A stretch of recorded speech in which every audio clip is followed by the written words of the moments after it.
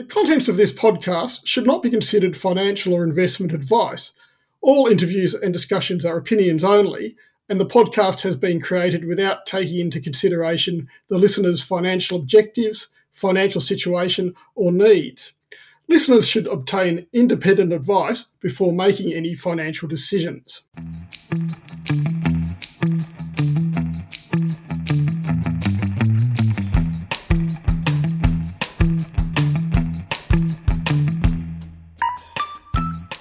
Hi, welcome to another edition of Health Kick.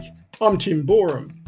Today we're looking at the biotech company Botanix, which is developing cannabis-based treatments for a number of skin conditions.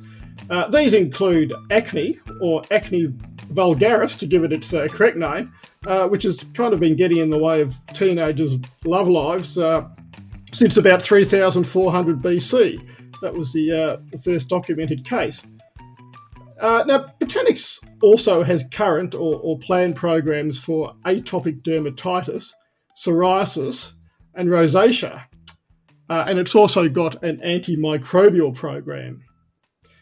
Now, despite coronavirus-related interruptions, the company's in the middle of a busy few months. And I've got the company's founder and executive director, Matt Callahan, to tell me why. So thanks for joining me, Matt. Thanks, Tim. Great to be on. Terrific. Now, Matt, just firstly, the company sits in the cannabis corner of the ASX, if I can call it that. But you've said the company shouldn't be lumped in with the other so-called dope stocks. Now, why is that? Yeah, great question. So we actually are a pharmaceutical company. You know, we happen to be using a chemical that was originally identified in the cannabis plant, but we use a fully synthetic version of that chemical. It's mostly focused around CBD. So we actually don't extract anything from the plant. We really have nothing to do with the plant. We manufacture this drug, this molecule from the ground up. And so that allows us to, have a very pure product, but also be able to scale its manufacture pretty efficiently, and also to develop new versions of this particular class of synthetic cannabinoids for lots of different applications. Yeah, okay. So you're not growing the cannabis, you're not transporting it, et cetera. As you say, it's synthetic. Now the magic is in the CBD or the cannabinoids, isn't it? In that they've got properties which are good for inflammation and bacterial infections. Yeah, that's right. So, historically, there's been a lot of interest in the natural form of the product with its anti-inflammatory properties.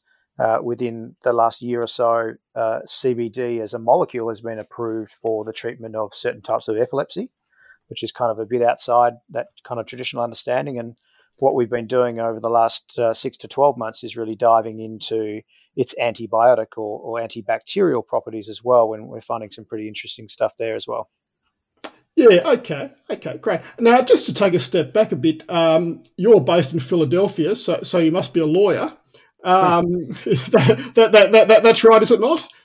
It is. So just like the film, I am based in Philadelphia. I've been here for almost 10 years, moved across for 2 years back in start of 2011 when we sold a company called Isudica, which we were going to list on the ASX, and ended up transacting it to some private equity guys here.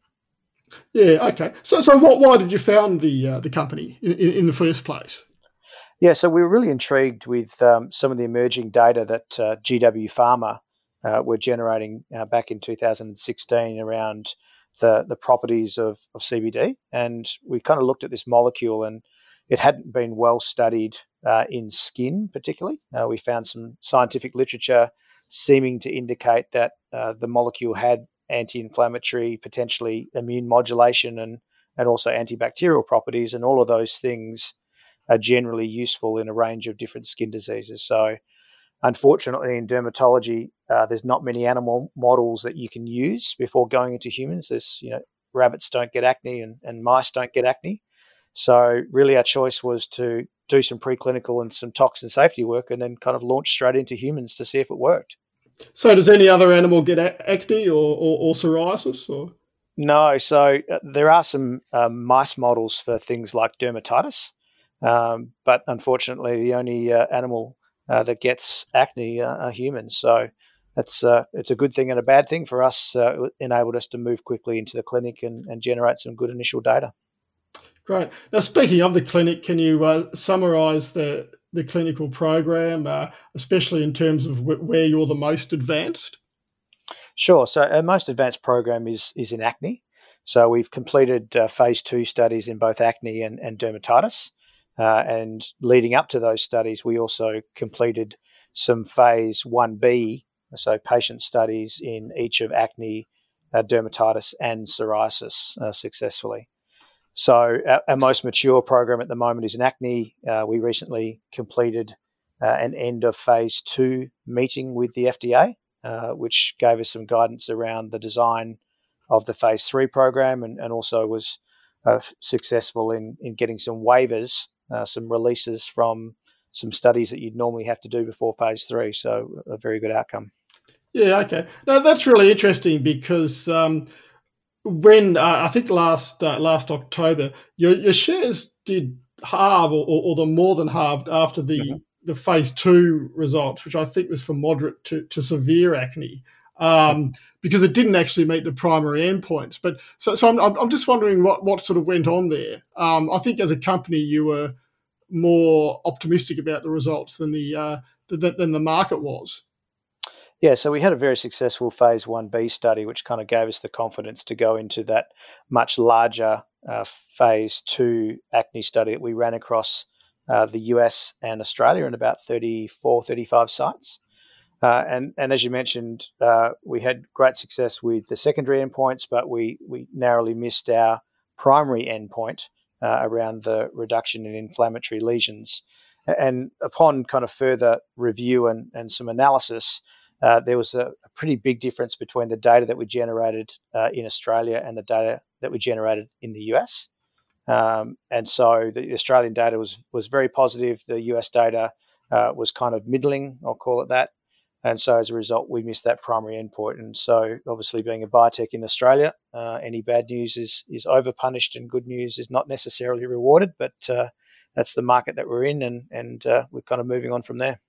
Yeah. Okay. So was there an issue with the cohort of patients used in the US, or the quality of the product? I'm just wondering what caused the variation. Yeah, so our analysis points to a difference in the manufacturing of the product between Australia and the US that wasn't able to be identified at the time as we were doing the study. And so, one of the challenges you have working with cannabinoids generally, whether that's CBD or THC or other cannabinoids, is that they remain controlled substances. And so the DEA in the US is the regulating body in addition to FDA, which makes the transport of these materials really challenging, the manufacture of these materials really challenging, and ultimately we had to split manufacturing between the two countries. And now that we've been able to move on from that with some rulings from DEA around the very pure product that we're now using, we don't expect to have that problem into the future, thankfully. Yeah. Okay. But so the bottom line with the acne program is that you're confident enough of going to the FDA now without having to carry out any further major clinical programs. Yeah, so the mention I made before of the end of phase 2 meeting that we recently completed was an opportunity for us to show the phase 2 data that we generated to the FDA to get their feedback on it, and to kind of ask the straight out question, look, is there anything here that would prevent us from moving on to phase 3? And the answer from FDA was no. And as I mentioned, we also got some releases from some other studies you would generally do before doing phase 3. So for us, it's really a question of when we can do that study and how that study will be designed. And they're the issues that we're working through at the moment. Obviously, a little bit complicated with COVID, with international and in some cases state borders being shut. So, the timing of that study, ultimately, we need to review as we kind of get through the back end of this year. Yeah, and I was going to ask you about COVID and the interruptions, so it's probably a good juncture to ask you now how it's affected the company. From the looks of it, you've sort of pivoted as which is the trendy term at the moment, to focus more on your microbial program for the time being. Yeah, so obviously the shutdown that happened in the US between kind of February and May, June on the East Coast, it really didn't affect our operations at all. We were able to continue with the preparation for our antimicrobial studies as planned.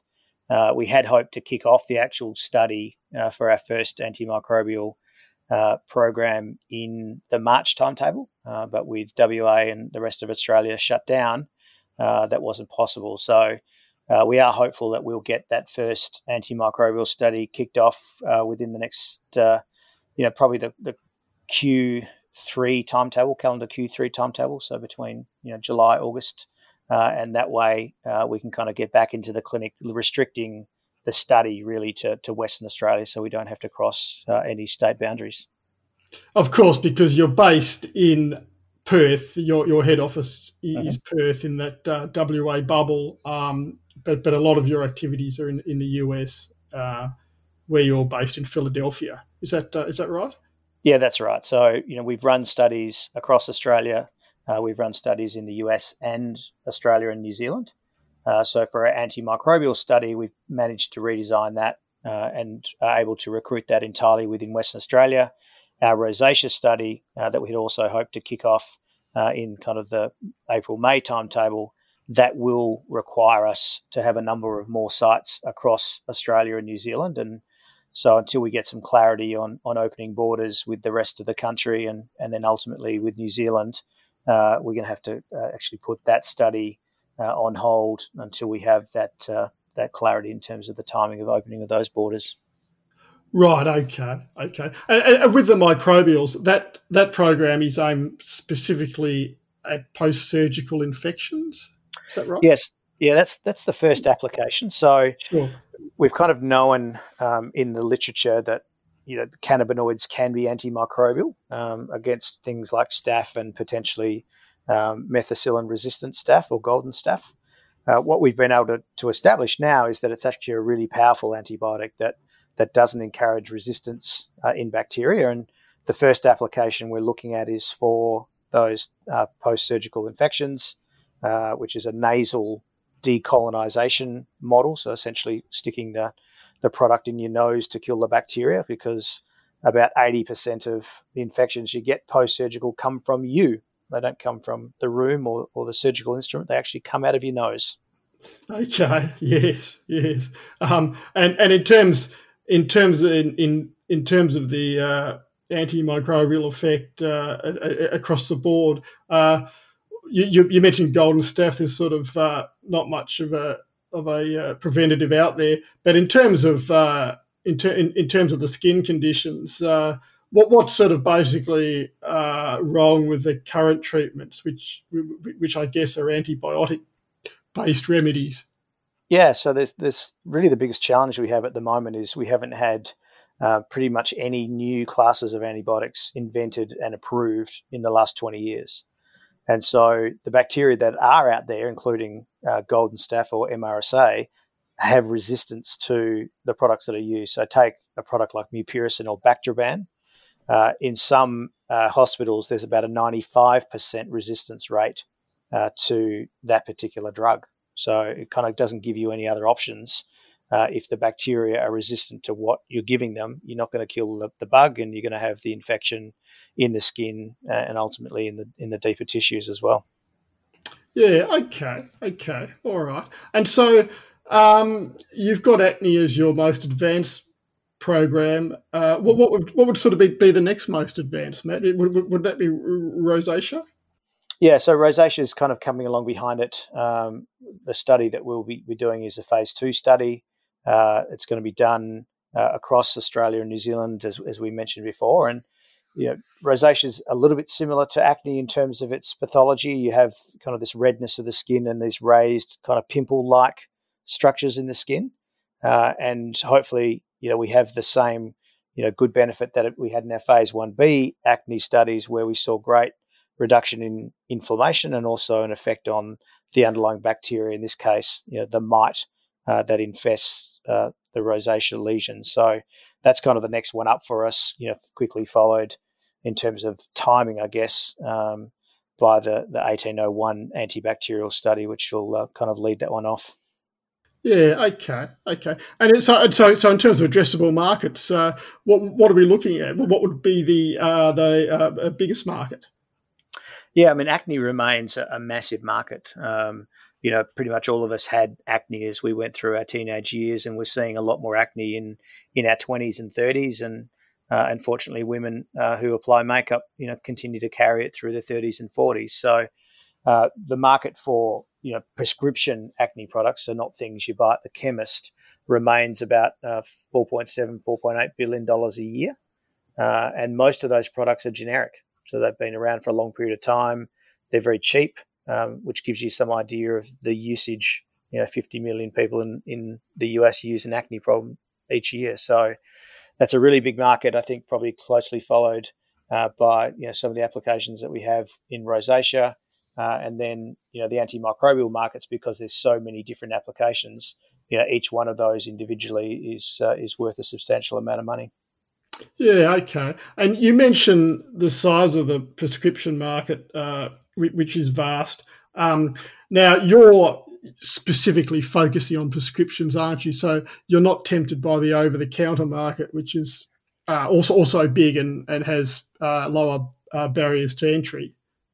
That's right. So there's a couple of reasons we're not. One, of course, is that we're dealing with moderate to severe disease. So we fully expect people to kind of walk into the chemist and buy some salicylic acid and put it on their acne, when it's mild. But obviously, as it progresses, they'll go to a physician or a dermatologist to get something that works better and potentially has a different safety profile than those OTC products. And at the end of the day, particularly in the US context, which is our primary market, getting $300 to $500 a month for a prescription product is a lot better than $20 or $30 a month.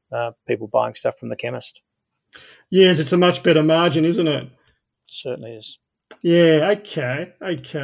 And in terms of your financials, you raised about $40 million last year. I'm just wondering. Yeah, I'm just wondering how these funds are sort of going to be earmarked over the next few months. Yeah, so we're fortunately in a fantastic cash position, having raised that capital, and we're very grateful, of course, for the R&D tax opportunity that we have in Australia, where we can recover a lot of our clinical study and development cost investment. So at the end of calendar Q2 of 2020. The half year will end up with probably about $25 million in the bank, expecting another 5 or so back from the R&D tax in Q3, calendar Q3 of 2020. So about $30 million in total we'll have in Q3. Fortunately, the two studies we're doing at the moment in antimicrobial and rosacea are relatively cheap, a few $1 million to complete each of those studies together. And so the cash position will be very solid going into Q4 and into the new year. So for us, it's really a question of best allocation of that cash and resources. Yeah, okay. So if there's a big ticket item, I presume it would be the phase 3 acne trial. That's right. Yeah, so that's going to be the biggest investment that the company probably ever makes because of the size of that study and the cost of that study eventually. So we're still putting our arms around what that is, both in terms of numbers and design. And so that will be something that we can work through in the next few months when we can't actually do a study because of the restrictions, obviously. Yes, and you can only wait, can't you? There's not much you can do about it. Sadly. Yeah. Okay. And in terms of the in terms of management, you left the board, but returned recently and as executive director. So it sounds like it is a case of sort of founder syndrome in reverse.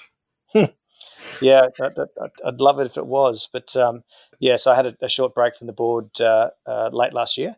We were able to attract to the board early last year our new chairman and president, Vince Ippolito, who brings about 35 years of specific dermatology experience to the board, with some successes in selling a company for about $5 billion with a dermatitis product. So pretty good track record. And we're able to kind of add to the board, bringing Michael Thurn up onto the board from a COO role. And so we have kind of slimmed down off the back of our hiccup with the dermatitis study at the start of the year, and kind of reduced our cost accordingly. But, these things are driven by data and they're driven by success. And so hopefully the current studies that we're working on deliver that and we can kind of get running again. Yeah, okay. Your response just then actually did remind me that I meant to mention the dermatitis study, which you described as a hiccup. Perhaps you could explain in your own words what sort of went down there. Sure. So hiccup's probably an understatement, to be fair. So we ran the phase 2 study, which read out in Q1 this year, and with the design of the study and the drug load that we were using, we just didn't see a real differentiation against placebo on atopic dermatitis, which, as you're probably aware, it has an immune response component to it, where the skin effectively is fighting itself. And so, unfortunately, that study didn't reach its primary endpoint, and our corporate decision is to put that on the shelf as a result, and focus on acne, rosacea, and the antimicrobial programs that we've talked about. Okay, so with the acne program, you're saying, okay, it didn't meet its endpoints, but there were extenuating circumstances, if you like. But with the dermatitis program, it sounds like it was a little bit more straightforward. That I guess in layman's terms, it didn't work. It was no better than placebo. That's right. Yeah, okay, all right. So is a dermatitis program therefore kind of dead and buried, or just having a bit of a rest? Yeah, I characterise it as on the shelf having a rest. So we're not investing any more money in it at the moment.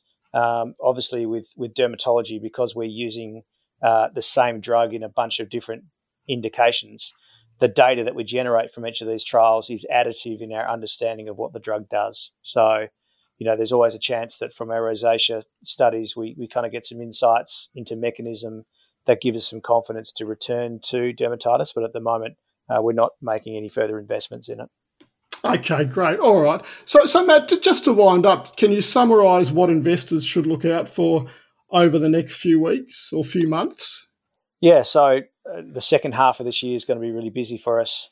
We kick off the 1801 study, which is the post-surgical infection study. It's a really quick study. So our plan is to have it fully recruited by the start of Q4 and have data from that study within Q4 as well. So really quick turnaround. With a bit of luck and some COVID willing, we should be able to kick off the rosacea study as well. That rosacea study will be run across Australia and New Zealand, as we mentioned before, and we'll be treating a bunch of patients in that phase 2 once we can get that underway. Kind of while that's happening, we do have another number of other applications for the antimicrobial product that we'll be bringing through. We do have some publications that are being prepared at the moment, and we do have a number of other kind of non-dilutive funding options that are available to us in that antimicrobial space that we'll also be pursuing. So it'll be pretty busy, very news-driven. We're looking to do a bit of a relaunch and rebrand of our website and communications in start of Q3 as well. So hopefully we can engage the investor community and deliver some good data and get back to where we were before. Okay, great. All right. Well, it sounds like you've got money in the bank and some decent news flow, so investors should stay tuned. Matt, great to talk and look forward to talking again in future. Thanks, Tim, and thanks for the opportunity.